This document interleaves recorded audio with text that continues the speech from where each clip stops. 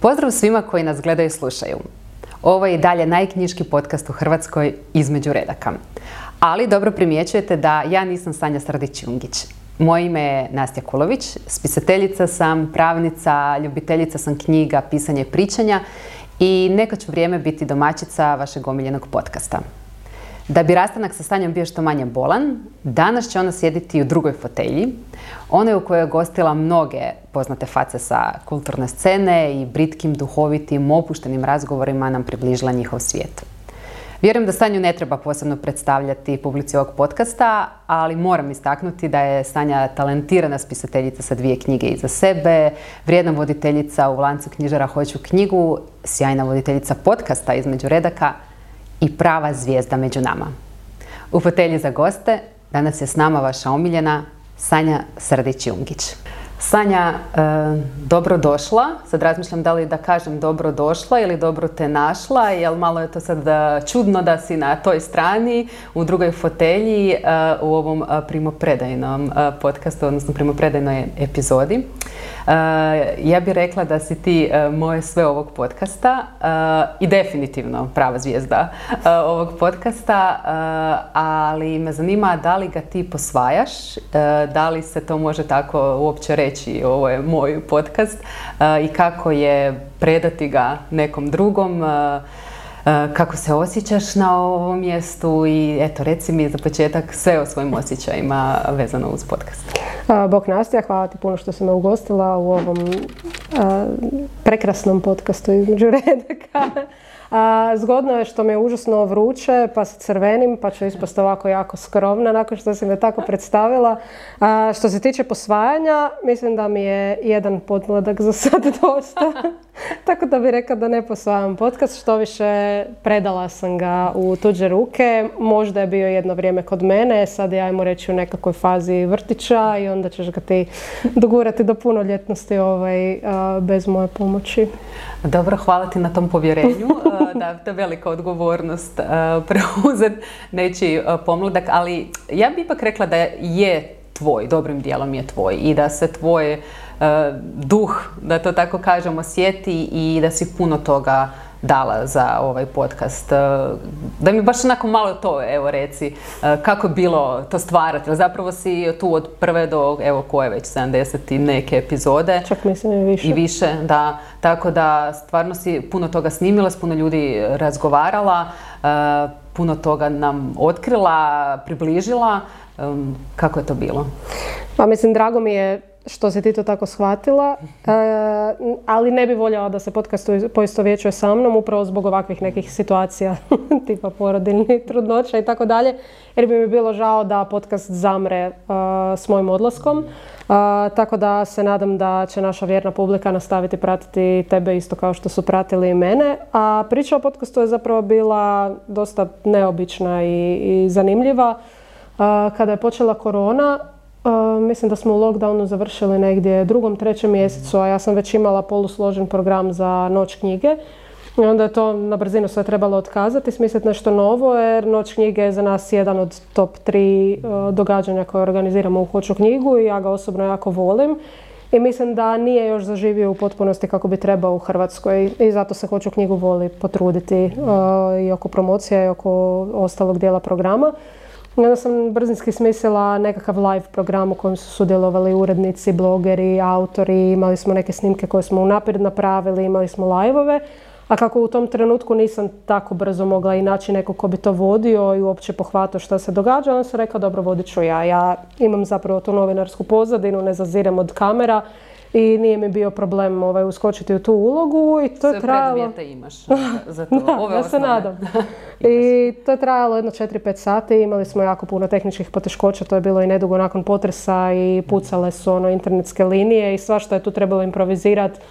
Ostali smo bez jedne radionice, usred radionice, pa sam onda kog bi mogla zvati, da razmišljala sam dok su se ti problemi odvijali. Pa sam došla do Aleksa Curača Šarića i to sam uvijek rekla, ako vam netko hitno zatreba da vam popuni program, uvijek njega nazovite, uvijek je slobodan, tako da sam s njim trkeljala jedno 15 minuta. I pokazala sam, pa ja bih rekla dosta zavidnu razinu improvizacije u cijelom tom kuršlusu i dobila sam jako puno pohvala nakon tog. Najveću vjerojatno od svog muža koji je rekao da sam baš to dobro napravila i da zašto ne bi sama pokrenula nekakav svoj podcast. Kao autorica da ugošćujem druge autore i tako dalje. I sad ja imam određeni doseg i određenu publiku koja me prati baš zbog mojih knjiga, međutim Hoću knjigu ima puno veći doseg od mene.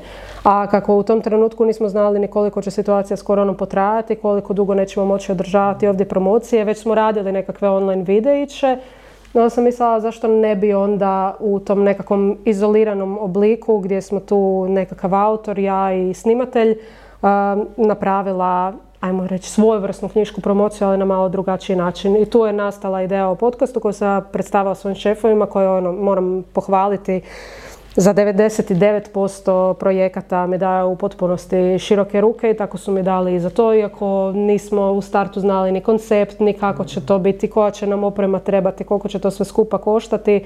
Isto tako nam je Ministarstvo kulture dalo nekakav zamah i dali su nam neka početna sredstva da opremimo studio. I tako je počelo snimanje. Ono što sam znala u startu je da trebam nekog jakog autora, to je bio Kristijan Novak, koji se na moju sreću vrlo rado odazvao, iako sam ga tada godinama hvatala za bilo šta, za bilo koji video. I onda nakon toga je išlo nekako po defaultu. Sve se posložilo. Da. A ovo što si ispričala baš potvrđuje to i moje iskustvo, ne mislim da je to samo moje iskustvo, kako često upravo ta neka ograničenja ili ograničeni uvjeti potiču kreativnost i kako to zapravo i znači biti kreativan. Snaći se sa onim što imaš i onda nešto novo izmisliti. I baš je lijepo da je iz tako nečeg što nije lijepo, bilo je uvjeti koji su prethodili i potresi korona, proizašlo nešto ovako dobro i je zapravo i vrijedno i po meni i važno, jer ti si pričala sa stvarno puno i autora i ljudi sa kulturne, knjiške scene svijeta zabave, o čitanju, knjigama, pa i o onom između redaka. Pa me zanima šta ti je to donijelo? Misliš li da se isplati upravo to razgovarati, pričati, da pričamo jedni drugima i šta misliš da je donijelo tebi, a šta publici ovog podcasta? Hoćeš reći da se predomišljaš, da se razmišljaš šta ti je to u životu trebalo? Pa čisto da čujem kao šta donosi. Ima li nekih skrivenih benefita? Da, osim ovih očitih. Financijsko ćeš se namiriti do mirovine, to je očekivano. Imat ćeš konekcija takvih da nećeš znati gdje ćeš s njima. Ali evo, meni osobno bi puno značilo, ne toliko što su ispred mene sjedili svi ti ljudi koje sam upoznala i s kojima sam si ostala dobra. Mislim, na kraju krajeva i podcast s tobom je doveo do toga da si ti voditeljica sad umjesto mene, zato što je to bio jedan od nekoliko podcasta koji su mi se urezali u pamćenje i zapravo si bila jedna od rijetkih s kojima sam ja i nakon podcasta otišla popit cugar, koliko god zvuči ružno, ali mi tu sjedimo i intenzivno pričamo sat vremena i onda kad završiš s tim, ne mogu reći da ti se opet priča s tom osobom, a s tom sam baš htjela pričati. Tako da, to su nekakva poznanstva koje ostaju za cijeli život i definitivno je mene osobno razgovor s njima obogatio, ali ono što je meni puno bitnije od toga je to što se nadam da smo stvorili nekakvu publiku. Već sam spomenula o ovim epizodama da me jednom jedna cura zaustavila u knjižari i pitala jesam li ja ta voditeljica, to nisam očekivala nikad i dogodilo se jednom i nikad više, ali fora je, ima i par komentatora koje prepoznajem i koji su česti, dakle znam da postoje ljudi koji svaku subotu sjednu i pogledaju ili odslušaju ovaj podcast u audio verziji i to mi je, ajmo reći, najveće postignuće da smo stvorili interes za nekim knjiškim temama koje, budemo realni, nisu baš svima interesantne, a možda i ono što je dosta bitno, bilo je par pokušaja kreiranja nekakvog knjiškog podcasta od strane izdavača i tako dalje. Mislim da smo jedini podcast ovakve vrste u Hrvatskoj. Neki su krenuli i nakon toga nisu nastavili i apsolutno mi je shvatljivo, to užasno je puno posla, teško je dogovoriti goste. U zadnji tren ti neko može otkazati. Ni ta cijela scena zapravo naša nije toliko široka da uvijek možemo se sjetiti nekog s kim bi bilo zanimljivo razgovarati. Osim nas je još jedino Planetopija redovita, s tim da oni imaju samo audio verziju i ona izlazi nešto rjeđe od nas. Tako da, volim to što je ovaj podcast jedini nekakav ulazak u taj knjiški svijet na što se održao, da, jel upravo to što kažeš često zna biti teško, nešto kreneš, a onda održati to. I tako da mislim da cijela ta podrška koju imaš i od šefova i od cijelog tog što hoću knjigu već predstavlja, jel, u Hrvatskoj ima neku snagu, jel, što stoji iza tog podcasta. Vrlo rijetko mi se dogodilo da sam ja nekog pozvala u goste i da mi je ta osoba iz nekog razloga odbila doći ili nije mogla ili nije im bilo interesantno. Ja si volim uviđati da već dosta ljudi zna za ovaj podcast i da su sretni kad ih pozovem i kažem u najvećem broju se odazovu. Tako da mi i to isto daje na značenju ovog podcasta. Dobro, sad očekujem da ova djevojka koja te vidjela da gleda podcast i da će i meni doći jednom me negdje naći reći da prati podcast, da se osjećam jednako dobro kao ti. Pa da, to lijepo je baš to da dobiti to pričanje, kad pričaš s nekim i kad otkriješ nešto ovo i baš između redaka i što poveže ljude i ima tu snagu i mislim da nije samo, i to je ono što kad ti pričaš sa gostima, meni kao gledateljici donijelo, evo gled nešto zanimljivo, čak i ako je nešto i predvidivo, ali ako znam čak nešto nekom gostu šta je napisao ili nije mi novost da je neko otkriće, jel? Uvijek ima nešto novo što otkrijem i mislim da to je način da približimo cijeli taj svijet knjiga. To je možda najveći, najviši zadatak onima koji uopće ne čitaju, ali i onima koji su vjerna publika i koje zanima šta se događa između, da je to baš poseban dar, jel? I odgovornost, rekla bi, tako da preuzimam to vrlo ozbiljno. A ako su se neki knjiški muljci pitali zašto povremeno ugošćujemo glumce, pjevače i tako dalje, koji možda nisu napisali nešto svoje ili čak priznaju u podcastu da baš ne čitaju, upravo je taj razlog koji si spomenula da privučemo ovu publiku koja baš ne čita knjizi. Jer mislim da nam je najgledanija epizoda bila s Mijom Dimšić jer smo izbacili taman prije Eurosonga. To je bila hrpa tinejdžerica koja je to gledala, koja možda nužno ne čita ili bi voljela više čitati i tako dalje. Onda su od Mije isto mogli čuti i da ona ima svoju knjigu i kako je voljela čitati od malena i s mamom je išla po knjižnicama, knjižarama i tako dalje. I mislim da je to sjajna poruka koja se šalje mladima. Tako da ajmo reći da je to taj najteži zadatak. Nije možda teško probuditi interes kod ovih koji već knjigu prate, nego kod ovih koji ne bi čitali, prije bi umrli. A oni su povremeno i došli isto i pogledali neku od ovih epizoda. To mi je baš drago za čuti, jer mi to baš budi nekad bojazan o tom što će biti sa mladima koji ne čitaju i približiti se njima je stvarno baš veliki izazov. Da, super, ok, nastavit ću tim putem. Znaš što me sad zanima?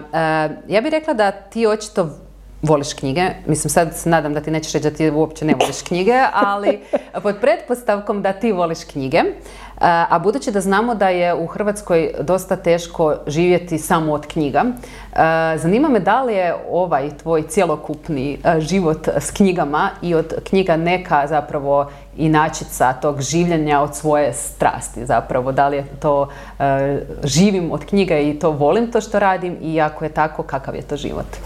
Apsolutno bi se složila s tobom, živjeti od knjiga ni u svijetu, a naročito u Hrvatskoj nije lako. Mislim da ima nekolicina autora koja se može pohvaliti istim, ali čak i u njihovom slučaju to je obično kombinacija s nekakvim drugim vidom umjetnosti. Recimo Miro Gavran, iako ima iza sebe ne znam koliko desetina, možda čak i stotina knjiga, ima svoje kazalište i ja bih rekla da pretežno živi od toga. Kristijan Novak je profesor na fakultetu. Svi oni se uglavnom bave još nečim, ne znam, Ingrid Divković, njene knjige su se u nekom trenutku jako puno prodavale, ali opet je ona i organizirala i nekakve radionice koje je naplaćivala, radionice pisanja i tako dalje. Uvijek je, kada se želiš baviti isključivo književnošću, to je kombinacija raznoraznih posjeća koje možeš raditi, a nećeš zapravo samo živjeti od autorskog honorara. I to je nešto što je autorima teško pomiriti i nešto što ljudi osuđuju na prvu kada čuju zašto su autorski honorari tako mali. U principu autor dobiva svega 10% od prodanog primjerka svoje knjige. Tako da bi ja rekla da sam ja u savršenoj poziciji gdje živim od knjiga, iako ne nužno svojih, ali živim od knjiga koje svi vi čitate i kupujete u Hoću knjigu. I ono što radim je ono što sam radila i nekad i prije nego što sam bila plaćena za to, a to je promicanje čitanja i prodaje knjige u Hrvatskoj. Nekad sam to radila recimo za nekako konkretnu temu, Harrya Pottera, jer sam organizirala kvizove prije nego što sam došla u Hoću knjigu i to bio je jedan od razloga zašto sam došla u Hoću knjigu i zašto su me uopće uzeli u obzir. Tako da djeco koji se bavite nekim čudnim hobijima koje okolina oko vas ne shvaća, možda će vas dovesti do nekakvog konkretnog posla. Nikad ne znaš kad će poslužiti nešto. Da, tako da, znači ja se bavim knjigama, svaki dan sam u tome, slušam razne preporuke, znam što izlazi na tržištu i još mi neko plaća za to, što je onako, mislim, kombinacija stoljeća u mom slučaju. Da, okružena si knjigama, a da li stigneš čitati? To je sad drugi par opanaka, znači baš ta okruženost knjigama me ponekad dosta guši, što kao čitatelja, što i kao autora. Moja druga knjiga i zapravo zadnja koju sam izbacila je izašla krajem 2020. I s obzirom na to da je izašla u totalno krivom periodu oko korone, potresa i tako dalje, nisam je uspjela ni ispromovirati kako spada. Ona nije zaživjela nažalost kao prva. To je bio za mene popriličan udarac na ego. I plus upoznata sam sa isto podacima prodaje raznih bestsellera u Hrvatskoj i onda to cijelo vrijeme imaš u pozadini. Onak, kao trebao bi napisati treću knjigu jer me ljudi pitaju za to, a s druge strane druga i prva su ti se prodale toliko i toliko. Pa da li to ima smisla, pa ko ćete uopće čitati, uvijek je to, jer krajnji cilj svima je, neću reći prodaja, ali da te što više ljudi pročita. Da, a kao čitatelja sam ponekad zagušena. Nažalost, većina izdavača zapravo svoje knjige predstavlja kao hitove i bestsellere, jer je to jedino zapravo što uočiš, što piše, bilo u nekakvom stikeru ili podnaslovu i tako dalje, da je nekakav veliki hit i onda je ponekad i dosta teško procijeniti što je. I ponekad nakon što radiš na tuđim knjigama cijeli dan i razmišljaš na koji način bi ih mogo što bolje ispromovirati i tako dalje, onda dođeš doma i onda bi se malo odmaknulo cijele te priče. Tako da povremeno imam dosta velike čitateljske blokade, a onda s druge strane mi se pojavi isto nekakav period gdje pročitam 10 knjiga u 10 dana, tako da sam baš onak nekakav kampanjac, ali dobro, tako sam bila i kroz srednju i kroz faks, pa sam tako i sa čitanjem knjiga. A rekla si da nisi stigla zapravo po prave ispromovirati svoje knjige, pa daj malo nam sad reci o svojim knjigama za one koji ne znaju i koji će tek, ili ove mlade koji će tek uzeti tvoje knjige. Nastja, ja smo se malo svađale prije podcasta. Nastja je htjela da cijelu ovu policu popunimo s mojim knjigama. Ja sam inzistirala da tu stavimo i knjige koje su na neki način obilježile moj život, a tu pored mene i moje knjige. I to mi je bilo dosta. Trenutno se ja i moje knjige ne volimo, ali evo, pokušat ću ih ispromovirati na najbolji mogući način. Rekla je da ne voli svoje knjige. Okay. Onda me je pokušala nagnati da pijavam, pa sam rekla da neću ni pijavati jer ne volim svoje pijavanje. Tako da ja zapravo uopće ne volim to što radim. U krivom trenutku Čekaj, voliš podcast? Nismo se tog dotakli. Pa volim. Volim. Ali znaš zašto? Zato što sam ga predala tebi, pa sad nisam morala razmišljati šta sve trebam, nisam morala smišljati pitanja, nisam morala nagovoriti nekog da dođe, tako da dosta zgodno je voljeti podcast kad ga zapravo ne radiš. Ko sad ga voliš najviše u ovom trenutku? Možda bi trebala naći nekog agenta da se bavi mojim knjigama, onda bih možda malo više voljela. Dakle, moje knjige. Zanimljivo se poklopilo zapravo sa mojom prvom knjigom Zvijezde među nama, odnosno trenutkom u kojem sam je napisala. Ja cijeli život zapravo jesam pisala nešto i iznenadilo me kad mi je mama izvukla nekakvu moju prastaru diplomu sa literarne grupe iz 95. što bi značilo da sam ja tada imala 7 godina, znači ja sam od prvog razreda zapravo krenula na literarnu grupu, kasnije literarna grupa se pretvorila u novinarsku grupu u srednjoj školi i na koncu sam završila na komunikologiji koja je, ajmo reći, mješavina novinarstva i odnosa s javnošću i počela sam raditi kao novinarka u jednoj emisiji o uređenju interijera i eksterijera. I moj cijeli život je pisanje i izražavanje, bilo verbalno, bilo pismeno. I u nekim trenucima ja jesam kao nešto pokušavala pisati svoje, međutim za to treba užasno puno vremena i užasno puno tvrdoglavosti, što je zgodno jer sam ja ovan i jako sam tvrdoglava. Tako da forma zapravo moje prve knjige se počela kreirati još u srednjoj školi, jer sam imala jednu prijateljicu koja je voljela čitati kao ja i onda sam za nju počela pisati nekakvu priču o jednoj mladoj Hrvatici i jednom plivaču koji je došao u Hrvatsku na svjetsko prvenstvo u plivanju, jer naravno zašto se svjetsko prvenstvo u plivanju ne bi održalo u Hrvatskoj. To je bilo zato što smo obje tada bile lude za Ivanom Torpom i eto, ta mlada Hrvatica uopće nije bila nalik nama dvijema i tako dalje. A čekaj, zanima me kad kažeš da si pisala za nju, jesi je to onda u dijelovima davala? Jesam, da. Imala sam nekakav žuti blokić, točno se sjećam kako bi mi bilo drago da ga nađem da to mogu pročitati, ali da, nikad. To je pravo blago, sigurno. Otišlo odavno. Njoj sam to tako donosila na tom blokiću i ona me jako hvalila. Evo, ovim putem se Ani zahvaljujem na tome. To je nekako stalo. Onda sam radila na nekakvom poslu na kojem baš nisam bila sretna i ponekad mi je bilo dosadno, pa sam koji put znala i tamo malo piskarati, ali to je isto bilo dosta kratkog vijeka. Ali ono što je bilo bitno za taj period je to što sam tad počela pisati na Google Drive-u. Tako da se nije mogao zagubiti kao ovaj blokić. To je sad onda bila nekakva druga verzija opet ove knjige, jer mi se uvijek je bila nekakva slavna osoba u pitanju i nekakva mlada Hrvatica. I onda u nekom terenu jedno ljeto, taman prije nego što sam došla u Hoću knjigu, gdje sam već dobila ponudu za ovaj posao, ali sam se još nešto premišljala, natovarala sam se s knjigama, kao i svako ljeto zapravo, a tada s posebnim naglaskom, i pročitala sam jednu knjigu koja je svjetski hit, a koja se meni grozno nije svidjela. Želiš imenovati? Mogu, ali sam to izbjegavala, ne volim baš pljuvat po knjigama. Ok, ne moraš, evo, rećiš mi poslije. Može. I onako, znam da sam si u tom trenutku, a to su rijetki trenuci kad si ja mislim da sam ja bolja od nekoga ili da ja mogu bolje od nekog, sam čitala to i mislila si, Bože, što god bi ja napisala bi bilo bolje od ove grozote, kako je to postao svjetski bestseller. A s druge strane, onda sam samo sebe izazvala kao, pa ajde, ako ti možeš bolje, onda ajde, sjedi i piši. Ja sam stvarno sjela to ljeto i napisala zapravo kosturu svoje prve knjige. Ali onda prošlo još dosta dugo, barem godinu dana, dok nisam malo saznala o tržištu, dok nisam malo proučila izdavače. Gotovo nitko nije znao u tom trenutku da pišem, a naročito ne kolege, jer mi je to bila velika sramota. I tako, mic po mic zapravo sam ustrajala i napisala sam svoju prvu knjigu. Ona se zove Zvijezde među nama i sada konačna forma zapravo te knjige je mlada Hrvatica Nora koja odlazi na statiranje u Dubrovnik. Tamo se snima jedan hollywoodski film i na snimanje, usred snimanja zapravo dolazi jedan glumac koji i nije baš tako uspješan, ali ga Nora zna od prije jer je gledala neku seriju koju je glumio i tad je kao tinejdžerka bila jako zaljubljena u njega. Onda je to dosta zgodno jer sad on dolazi na set, a ona je sva smušena, joj, on je tamo, a jako je zgodan i dalje i tako dalje, ali nema šanse da se ikad upoznaju, međutim dođe do situacije u kojoj se oni upoznaju i tu počinje zapravo romansa među njima. Je Lana pročitala prva? Nemam pojma, vidiš, baš bi mogla pitati. Nismo više toliko u kontaktu. To je bilo srednjoškolsko prijateljstvo. Tako je, Ana ima i djecu i tako dalje. Ali evo, baš bi me zanimalo šta Ana misli. Ali mogla bi je pitati kako se sviđa finalna forma knjige koju sam napisala u srednjem. Ona je neka kuma toj knjizi zapravo.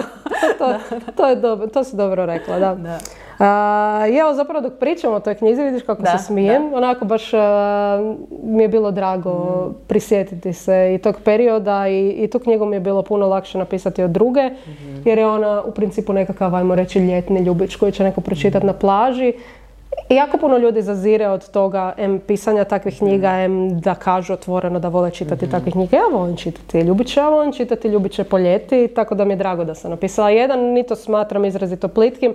A ako su ljudi koji su uzeli moju knjigu, zabavili se, nasmijali, osjetili leptirajući u trbuhu, moja misija je ovdje izvršena. Ja to stvarno jako volim i baš mi je drago da sam to postigla. Što god netko mislio da to nije neka visoka literatura i tako dalje. Ja moram te sad prekinuti prije nego što nastavimo o drugoj knjizi. Kako si rekla da si sretna radi toga i da onda se baš vidi. Baš me zanima sad taj osjećaj koji tvoja knjiga u tebi izaziva dok pričaš o njoj, nasuprot ovog srama kojeg si spomenula malo prije. Čega si se zapravo sramila reći? Pred kolegama i tako dalje. Ja mislim da je to zanimljivo isto pričati i o toj strani osjećaja kad nešto stvaraš i nije lako često izaći u svijet i reći ljudi, ja sam sad to i to, svašta je tu onda s druge strane, ali moguće dobiti. Mislim da sam napisala bilo što, zapravo da bi problem bio isti, a to je nekom drugom reći da si napisao nešto, nekog drugog zamoliti da to pročita i onda se izložiti bilo kojem uredniku ili izdavaču, a meni je to još bilo puno teže zato što jesam u tome i zato što ću s tim ljudima i dalje raditi. Mi ćemo začuti oko drugih njihovih knjiga i onda ako ja pošaljem nešto što baš nije dobro i onda oni to meni odbiju i ja dalje moram biti profesionalna s tim ljudima, a zapravo mi je dosta neugodno.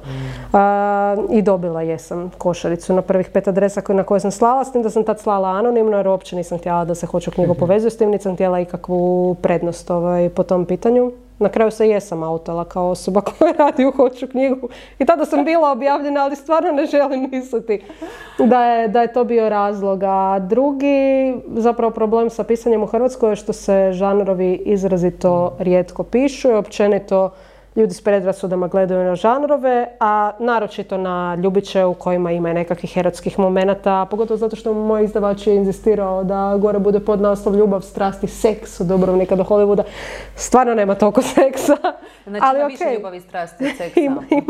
Ali ima i tih par seksualnih scena, ali to je ljudima uvijek kao ili ima vrućih scena i tak dalje, kao da porniče snijam, pišem ili šta god.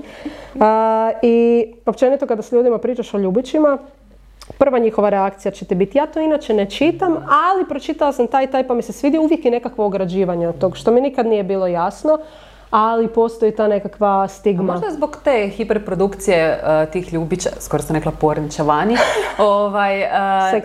seksića, zbog tog, znaš, što ipak stvarno tu puno se vani piše i sva šta možeš i pročitati i kupiti na trafici i to i onda vjerojatno ja mislim da je dobar ljubić stvarno dobra knjiga, kao sa ovim tim ciljem koji ti kažeš, da te onak zabavi i da nešto pobudi u nama što uvijek pozitivno i onda i takvi pozitivni idemo u svijet pa smo malo bolji ljudi, ali da, možda zbog toga što je puno je toga negdje vani, svašta se bili, onda kao kad naiđeš baš na dobar ljubić, to je stvarno pravo blago i mislim da trebaš biti ponosna na sebe onda i to ne skrivati. Autat se kao spisateljica ljubića o knjizi Ljubav i strast i seksom od Dubrovnika do Hollywooda. Ljudi, čovječe, nećete moći od seksa, bit će vas sram čitati na javnim mjestima.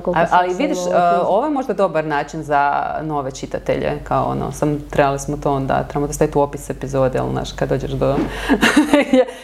pričaju o seksu, sigurno kao novi pogled na knjige, da.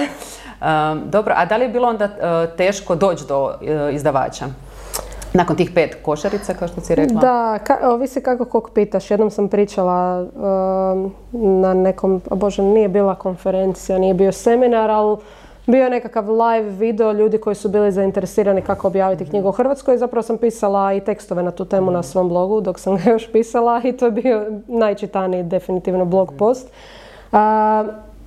Tada se javila jedna slušateljica koja u principu rekla i nešto što stoji, a to je da je meni bilo lakše doći do izdavača s obzirom na to da sam bila u direktnom kontaktu s njim. Ok, je. I to je ono što preporučam ljudima koji žele objaviti svoju knjigu. Definitivno mi je lakše kad znaju nekog uživo, zato krećete se po knjiškim promocijama, hodite po sajmovima i tako dalje, upoznate se s izdavačima, upoznate njihov ukus, znači s urednicima i izdavačima.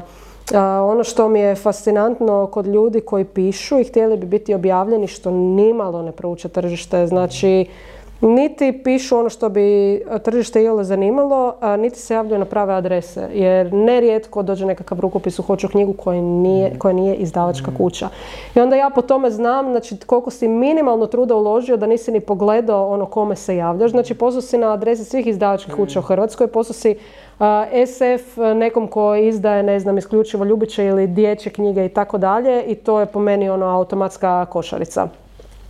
Dakle, definitivno je lakše kad znaš nekog ovako uživo. Dobro, bih rekla da je to samo prvi korak, olakšava prvi korak. To je to. Znači, moj prvi izdavač i ja smo prvi put zapravo sjeli u trenutku kad smo išli pričati o promociji njegove tada prve knjige, biografija Nike Ilčić, naše najpoznatije youtuberice.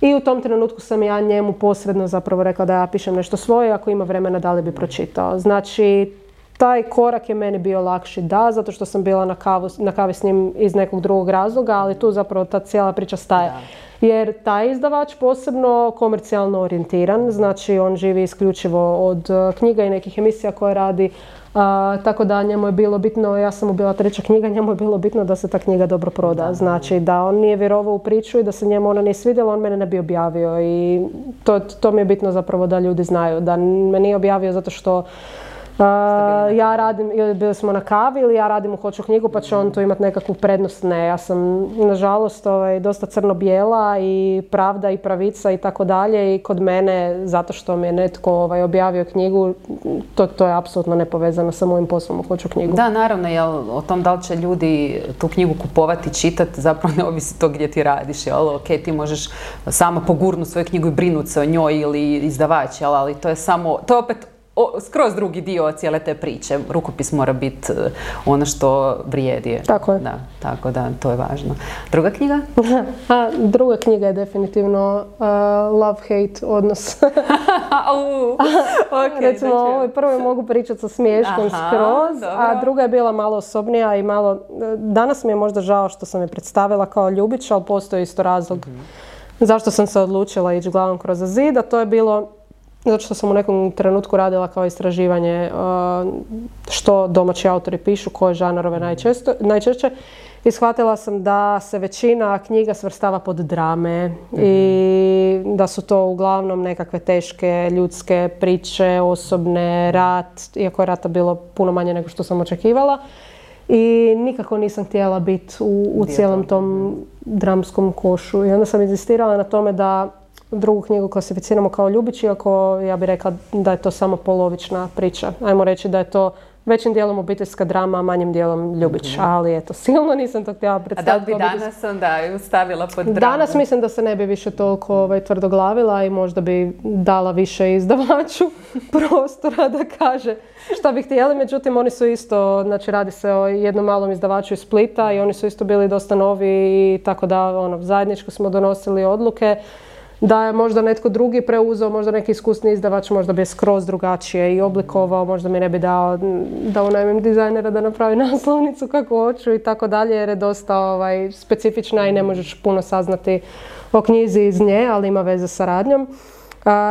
Znači, nju mi je bilo jako teško napisati, zato što dio te knjige je nekakva moja osobna priča. Ja sam kao dosta mlada osoba na pragu puberteta izgubila tatu i to je onako mene formiralo kao osobu i dan danas utječe na mene, iako je prošlo više od 20 godina. I htjela sam tu priču prenijeti zapravo u ovoj knjizi o Eleni, koja se nažalost događa ista situacija u malo drugačijoj dobi. I ono što je meni tada bilo teško i dan danas mi nije baš drago pričati o tome, jer mislim da je to duboko osobna situacija, ali tada većina mojih prijatelja i školskih kolega nije uopće znala za to, jer meni nisam htjela da se netko drugi osjeća loše. Jer uvijek kada pričaš s nekim kome se to nije dogodilo, uvijek je promjena lica i izraziti sućut, iako je to bilo prije 100 godina i ne želite ništa pitati, baš mi je jako neugodno i onda rađe ne bi pričala o tome. I to je nešto što nažalost Elena proživljava i gubi prijateljice u cijeloj toj priči, ali dobiva novog prijatelja koji ujedno i nakon nekog vremena postaje ljubavni interes, to je Alex, jedan dečko iz škole. I jako je teško zapravo predstaviti tu knjigu jer se usred knjige dogodi jedan jako veliki obrat o kojem ne smijem pričati jer želim da se ljudi šokiraju. Zadržimo napetost. Tako da ima i nekakvih fantasy elemenata, iako nikad nisam htjela pisati taj žanr, ali drago mi je da sam ubacila tog malo magičnog unutra i eto, ta knjiga posebna i moram reći da sam tek 3 godine nakon što sam je napisala, sad je po prvi put pročitala, nakon što je objavljena, nakon što je jedna prijateljica pročitala moju knjigu i poslala mi cijeli roman o mojoj knjizi, kako je nasmijala i rasplakala i tak dalje. I onda dok sam ja čitala njenu recenziju moje knjige, sam mislila možda bi mogla to i pročitati konačno, sad s malim odmakom.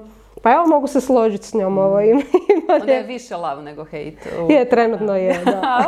Super, sviđa mi se. Da, samo mi je 3 godine trebalo da dođem do toga. Dobro, pomalo. A koliko Elena ima godina? Elena ima 17 godina i njen tata pogine u prometnoj nesreći. To se dogodi zapravo odmah na početku knjige, tako da nije nekakav veliki spoiler. Mislim da je to isto zapravo, zašto sam to pitala, kao neka, ajmo reći, indikacija za mlade kojima bi ta knjiga mogla biti interesantna baš u tim godinama kad ti se tako nešto desi, koje su još uvijek afirmativne. to te definira i to utječe na tebe kasnije. I mislim da ja barem iz svog iskustva to mogu potvrditi, da kad pročitamo tako nešto ili kad čujemo tako nešto, da postoji taj neki prvi sloj možda zadrške ili to, ali ono drugo kad se prepoznamo u tom da nismo sami i mislim da baš je super da si pisala o takvom, o toj temi, da pričaš o tome, voljela bi više, i da ju promoviraš i dalje bez obzira od kad je prošlo, koliko je vremena prošlo od toga, jer je to bitna tema, da se ljudi u tim godinama znaju da nisu sami. Mislim, svima nam je važno znati da nismo sami u nečemu što proživljavamo, a uz takve stvari je često kao uz bolest, što ja znam iz osobnog iskustva, često povezan sram i to skrivanje. Tako da, kad se malo bar razotkrijemo, tako puno znači. Tako da hvala što si napisala knjigu o tome. Na tome. Mislim, to je, i kasnije se vidi u zahvalama, to je bio moj najveći cilj zapravo, da ljudi kojima se dogodilo nešto slično osjete da je netko drugi to proživio i da svi osjećaji koji tada osjećaju nisu ništa nenormalni ili čudni, a ono što mi je možda još bilo zanimljivo, jedna mlada djevojka, mislim da se zove Ela, koja vodi grupu knjiški recenziraj. Ona je pročitala moju knjigu, nikad se nismo u životu upoznale, čak sam slučajno naletjela na to kad sam ušla u grupu čisto posla radi.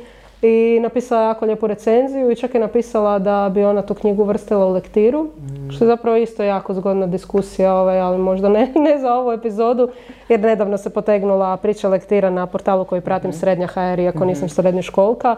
Ja sam tu malo ušla u raspravu sa nekakvim komentatorima i došli smo na temu moje knjige i onda isto jedna žena rekla kao zašto sam toliko protiv lektira.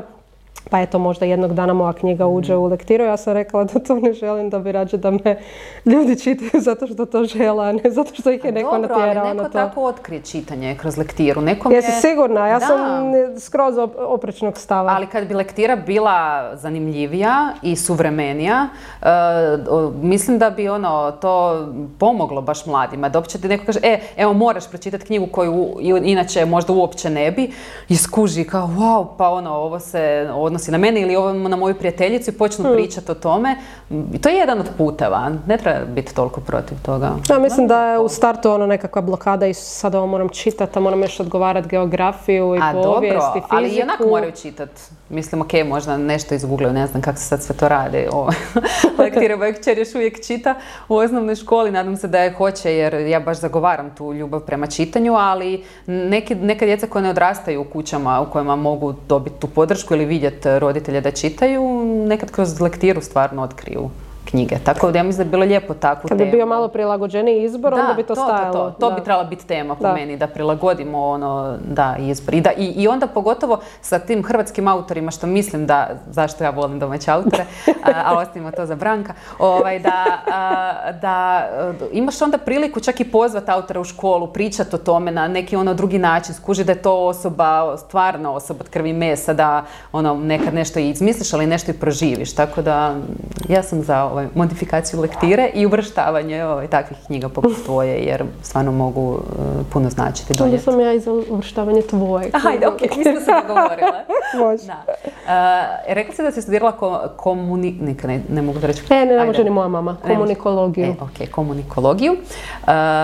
I šta je onda izabrala, pisanje ili pričanje? Rađe? Pa mislim da pričanje, zato što mi dolazi lakše, zato što kod pisanja ipak razmišljam što radim, a svi oni koji me malo bolje znaju i da vrlo rijetko razmislim prije nego što nešto kažem. To me u životu često koštalo, ajde sad sam malo odrasla pa sam malo skratila jezik, to sam dosta često slušala dok sam bila manja od mame, skrati jezik ili zaveži jezičinu ili koju god formu želiš.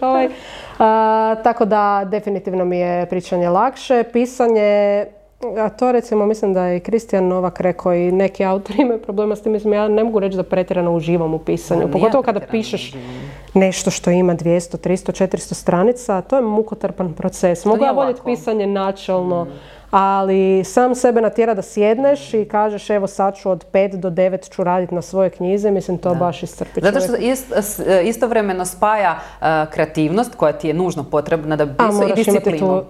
I rutinu i disciplinu. I onda je to sad tu sjedim, i onda nekad kad ti radi glava nemaš priliku sjesti pisati, nije lako, ali To je taj, ja mislim, unutarnji poriv u svima nama. Je jače, da, mazohistički. Da. Isto iz vanjskih motiva, radi vanjskih mi sigurno niko nas ne piše. Ni od novaca, slave i ostalog, niti može živjeti u Hrvatskoj, niti ima pretjerano. Daj mi reci nešto zanima me o tvom prezimenu, pošto znamo da je nomen est omen, ali ne o tvom djevojačkom prezimenu. Jel se to kaže udano ili kako se kaže drugo prezime? Vidiš, nemam pojma, muževo. Da, o muževom prezimu. Jungić, koje me odmah podsjetilo na Junga, zato i kažem nomen est omen. Da li ti si sklona tom samoanaliziranju, jungovskom analiziranju i da li uopće misliš, odnosno kako ide taj tvoj proces, da li može živjeti, možda ne nužno pisati, da li može živjeti bez tog zavirivanja, za mene neophodnog u samu sebe? Ali čekaj, zašto ne bi prvo pričala o mom djevojačkom prezimu? Ja svoj djevojačkom prezimu jako volim, zato sam ga i ostavila. Okej, da, možemo pričati prvo to. Ne. Kao Srdić, da, vidiš, i to isto ima korijen. Apsolutno, znači već sam ti spomenula da sam ovan. Da. I da, nekad sam... Srdiš li se? Da, Isuse Bože, da mi je 1 kuna ili 1 euro za svaki put kad sam čula to pitanje, možda bi te mogla odvesti na gablicu, barem. Meni to da sad uopće nije na pamet koliko sam se ja na ovog Junga skoncentrirala. Vidiš, imaš i razne varijante, imaš i Srbić, imaš i Smrdić, tako da svašta sam doživjela tijekom života. Ali da, dok sam bila manja, sam imala puno više problema s tim. Jako često sam se znala razljutiti, rasrditi. Bila sam poznata kao durilica i dan danas radim. Durilica dugog jezika. Da, durilica. Znaš kako je grozno osobi koja voli pričati se istovremeno durit. Ja ti to ne mogu opisati. To ne radim namjerno, samo nek se nadurim i ne mogu... Tako sam ljuta da ne mogu, znam da mi je sestra rekla kad smo bile manje, onako da mi se vidi kako mi se brada trese jer se toliko uzrujem. Tako da mi je bilo simpatično, cijeli život sam bila srdička i nisam se htjela tog odreći, jer i dalje jesam srdička i to je fakat obilježilo moj cijeli život. A Jungić sam dodala jer sam romantična osoba i zato što sam htjela da muž i ja ipak dolazimo u nekakvu zajedničku porodicu nevezano uz moje djevojačko prezime. A zanimljivo mi je tvoje pitanje zato što meni muž i njegov tata već godinama tvrde da su oni potomci Karla Junga. Ti si mi čak u jednom trenutku spomenula kako bi dijete trebala nazvati Karla, da bude Karla Jungić, što mi je ne mogu reći da se nije spomenulo nakon što si mi to spomenula kod nas doma, tako da baš ti hvala. Ali da se vratimo na temu samoanalize, nekakve refleksije, apsolutno previše razmišljam o tome kako će moji postupci utjecati na bilo koga, najviše na druge. Neki reagiraju refleksno u nekim situacijama, meni je li to fair prema nekom drugom, uvijek želim biti fair prema svima na poslu, prema kolegama, prijateljima i tako dalje, pa čak i na svoju štetu, tako da jako puno, imam te zapravo, jako si kompleksna, mislim, svaka od nas jako kompleksna, sad pričamo o tebi, ovo je tvoje vrijeme, tvoja fotelja, pa da, i kao voliš pričat, brzo planeš, kao imaš dug jezik, a ipak promišljaš i kao obuzdaš se. Možda promišljam nakon što napravim neko sanje. Da, dobro, da. Kako ti to služi u pisanju? Samo analiza, pa ja pišem priče o sebi. Pa mislim, pokušavam, ali to ima možda više veze s mojim poslom. Pokušavam, nije da pišem da bi se svidjela publici, ali razmišljam o tome što bi moglo biti interesantno i što bi ih moglo privući. Zapravo vanjski autori, to me iznenadilo. Neki svoju buduću knjigu, odnosno temu buduće knjige, biraju gledajući top liste, jer uvijek imaš nekakvu nišu koja je zanimljiva, ne znam. Jedne godine su to bile hokejaši, pa su onda izlazili ljubići na temu hokejaša. Pa su bili vampiri i tako dalje. Jesi ikad bili plivači da ti obnoviš ovu svoju? Ne, ali znaš šta bih htjela da bude? Primijetila sam da nema, kak sam ja fan Formule 1, nema baš puno knjiga na tu temu. Već vidim neki ljubić. Jel da? Tako da bitno je zapravo prije nego što počneš pisati, koliko god postoji neka priča koju bi ti htio iznijeti, mislim da je bitno promisliti o tome treba li to publika, je li već tržište zasićeno time. Mislim, sve ovisi što ti je cilj, ali ja mislim da većini autora nije cilj napisati nešto i ostaviti u ladici ili napisati nešto i da to kupe tvoja mama i krsna kuma. To je dobar savjet za one koji počinju pisati. Je, koliko god možda ružno zvuči, ja neću pisati ništa komercijalno, baš me boli briga, hoće se moja knjiga prodavati. Gle, briga te, pogotovo ako želiš imati izdavača. Ali to ti daje onda prostor kao, evo recimo, sad mi pada na pamet Jonesbo koji piše te krimiće, a ja i moja kćer smo čitale njegove dječje knjige koje su mi genijalne, duhovite i suprotno od onog što piše. Znači, jel mu je to dalo prostor da onda piše i to u čemu uživa ili možda voli i više čak od ovoga. Tako da treba razmisliti o tome, da, malo onako strateški razmišljati o svom pisanju kao karijeri, od koje ne može živjeti u Hrvatskoj, ali čisto nikad ne znaš, može se dogoditi. Znaš što me jako zanima? Što? Koliko ti zapravo imaš godina? Ja sam pročitala različite informacije u medijima o tebi. Ako pitaš Slobodnu Dalmaciju, trenutno sam u 42. jer mi uvijek daju 7 godina više nego što imam. Ali na moje osobnoj bi pisalo da imam 35. Ok, dobro. Znači mlada si i to me vodi do mog drugog pitanja. Da li te, kao i mene koja sam tek napunila 40 godina, predstavljaju u medijima kao mladu spisateljicu? Meni to paše moj taštini, moram priznat. Ali ako je odgovor da, pretpostavljam da je, da li misliš da to nosi neki prizvuk u smislu ko nekog disclaimera ili u smislu a ona se tek treba dokazati, kao ja nisam baš čula da kažu često kad je neko već afirmiran stari pisac ili stara spisateljica, tako da. Pa mislim zato što mladi i stari ipak imaju malo drugačije konotacije. A da, naravno. Nekakav ageism definitivno, tako da mislim da djelomično si u pravu, ima taj nekakav disclaimer, upozorenje, to je mladi autor, nemoj očekivati previše od njega. Ali s druge strane, za ljude koji vole možda dati priliku mladim domaćim autorima, onda je to nešto što će ih privući toj knjizi, tako da ja to ne smatram zbog ega, a zbog tog knjiškog nekog dijela ne smatram to nužno lošim. Da, dobro, drago mi je. A imaš li u planu stariti uz pisanje, pa dok ne postaneš stara Sanja Srdić? Evo, s obzirom na to da nisam napisala ništa 3 godine, reci ti meni. A dobro, 3 godine, ajde. Imaš tek 35. Zamisli da imaš 42. Imala bi manje vremena. Da, otkucavo previše. Pripremaš li šta, evo, ajde da. Imam neke ideje koje mi se vrte po glavi. Na moju preveliku žalost, a i na žalost mojih fanova, koliko god ih malo možda ima.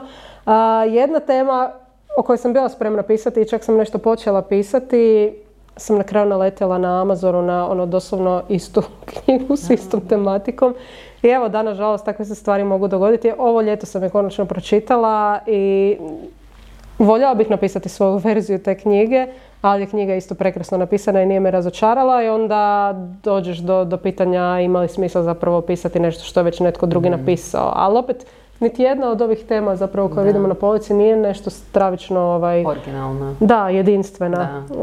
Uvijek se može povući neka paralela, tako da znači, ta tema je i dalje otvorena, iako sve manje i manje bojim se. A vrti mi se po glavi jedna slikovnica, to ćemo sad vidjeti kad dođe beba. Tad bih htjela da je to nešto što moje dijete čita, jer je malo rubna tema za djecu, možda čak i malo crna. Za sad sam samo jednoj osobi rekla zapravo o čemu se radi, jednoj urednici, koja je rekla da njoj to zvuči interesantno, ali treba isto tako razmisliti o tržištu, jer po meni nema smisla pisati ako te netko neće čitati, ako tu roditelji ne pronađu neku korist za svoje dijete. Da, dobro.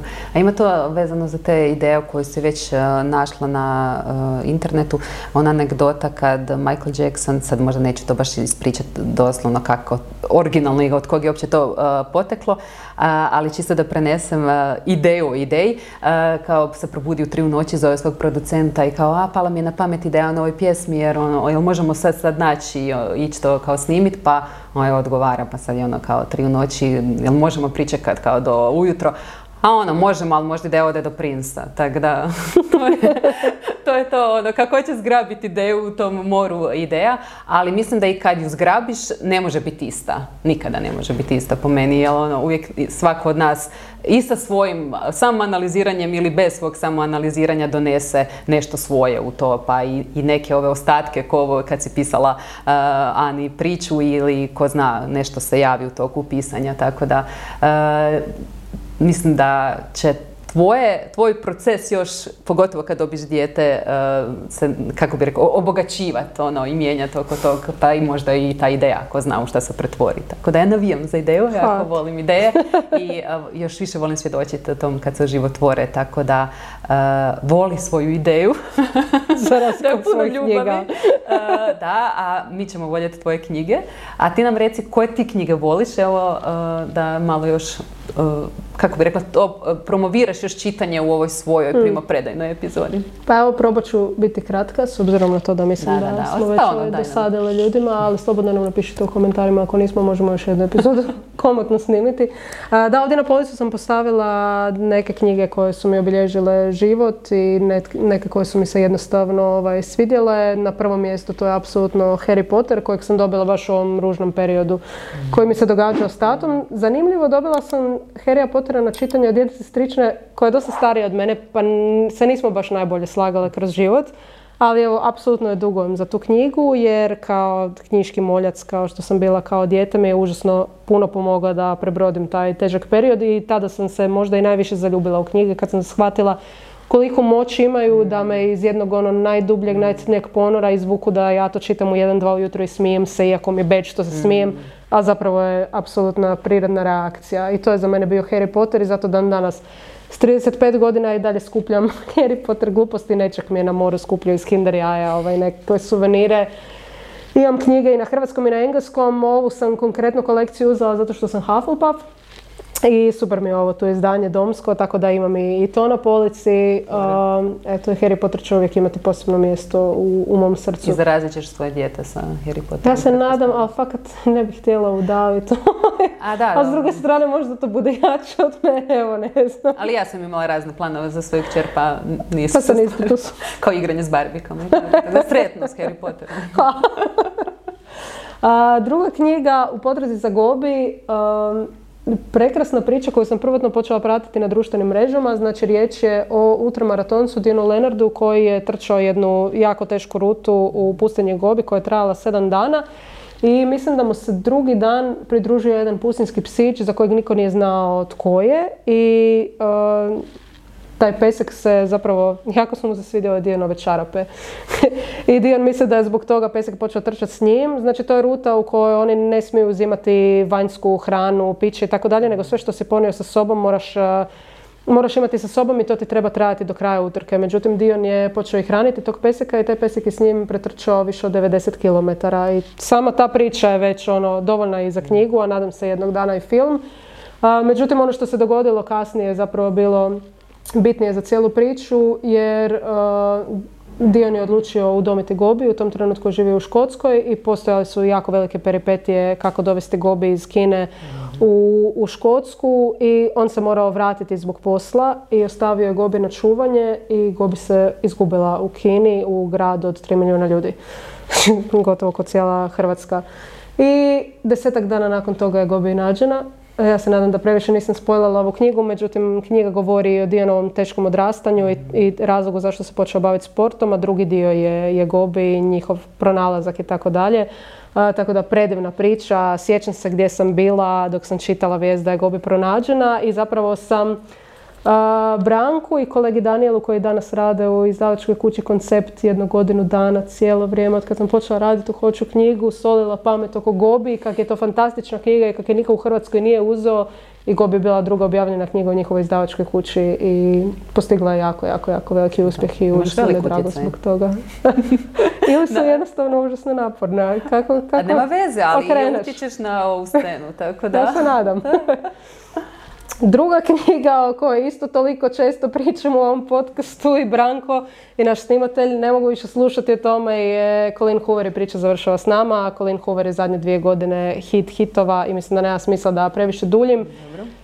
jedna zanimljiva ljubavna priča o kojoj se ne smije puno pričati zato što ima jako puno spoilera, ali u nekom trenutku ja sam se baš osjećala kao da sam doživjela šamar koliko me šokirala i nisam to očekivala za jedan ljubić, evo čak i ja imam predrasude dok ih čitam. I ta knjiga je definitivno u top 10 knjiga koje sam pročitala u životu, koliko god to smiješno zvučalo. A jel ti to znaš kako si sad bila rekla, ovo ja mogu bolje? Šta je ova izazvala u tebi? Ne, nema Isuse, da kad narastem želim biti Colleen Hoover. Ja baš mislim da, to sam čak negdje pročitala i da je to baš istina da kad pisci i spisateljice kao čitaju nešto i kažu ovako želim kao pisati, da je to, da znaš da je to stvarno nešto dobro. Apsolutno, knjiga koju nisam ispustila iz ruke do 4 ujutro, evo takva bih htjela da sve moje knjige budu, da ih čovjek ne može pustiti. I to mi je najveći kompliment kad mi neko kaže da sam to stigla. Da, je istina. Dok nas brak ne rastavi, uzela sam tu knjigu zato što je riječ o trenutno isto jako poznatoj autorici Taylor Jenkins Reid, međutim ovo nije knjiga koja je zaživjela među velikim dijelom njenih čitatelja. Bila je jedna od prvih knjiga koje je objavila, kasnije su došli, ne znam, Daisy Jones, Malibu Gori, sve knjige za koje danas možeš čuti, međutim mene ova njena knjiga najviše dirnula i kod nje mi je najfascinantnije to što svaka knjiga koju čitaš je apsolutno drugačija priča za sebe, i stilski i tematski. Ova knjiga me baš razlomila i jako sam puno plakala dok sam je čitala i mislim da bi svaka udana žena trebala pročitati. Dobro, znači moja topla preporuka, da. Igra prijestolja i Gospodar prstenova, knjige koje su obilježile moju srednju školu. A su utjecale na priču koju si Ani pričala? Puno Anu spominjamo, ali... Pa ne, ali Igra prijestolja i ljubav prema ovoj knjizi me dovela do toga da sam htjela ići statirati u Dubrovnik na seriji Igra prijestolja i to sam 2 godine i uspjela postići, a onda sam elemente toga iskoristila u Zvijezdama među nama. Tako da, mislim da je i bilo bi mi jako drago da moja kćer jednog dana bude tako, iako naravno na to ne možeš utjecati. Mislim da je za svakog tinejdžera pohvalno da uz lektiru i uz sve školske obaveze uzme ovakvu knjižurinu koja brat bratu nije baš za taj uzrast, ali moja mama se meni nikad nije plela u to što ću čitati, tako da ni ne zna valjda što je u toj knjizi i bolje. Da uzmeš i ideš čitati knjigu od ne znam koliko ima 600, 700, 800 stranica i da ti to postane ljubav za sva vremena kao što sam ja imala i sa Gospodarom i sa Igrom prijestolja.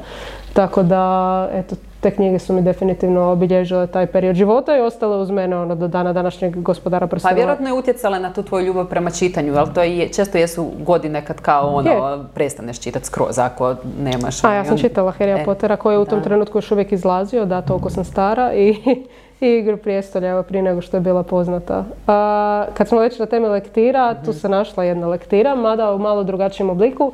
Stranac mi je od uvijek bila jedna od najdražih knjiga i baš me dotakla me jako dok sam je čitala u srednjoj školi i nakon toga, s obzirom na to da je dosta kratka, sam je znala pročitati još tijekom života, ali sam prije koju godinu od izdavača dobila i strip, tako da evo ljudi ako ne volite čitati, a morate pročitati lektiru ili vas generalno zanima Camus'ev Stranac, alternativa je i strip. To je baš dobar alternativni put za čitanje stripovi. Apsolutno, da. Tako da evo i ako roditelji koji gledaju, ako klinci moraju čitati tu lektiru, a ne vole lektire, možete im uvijek uzeti strip i mislim da će im to biti lakše. Jel dosljedno? Je, apsolutno. Mislim da su dijalozi baš preneseni, tako da jedino što fale možda su nekakvi opisi, ali ja tako i tako nisam fan opisa, tako da je to super kombinacija.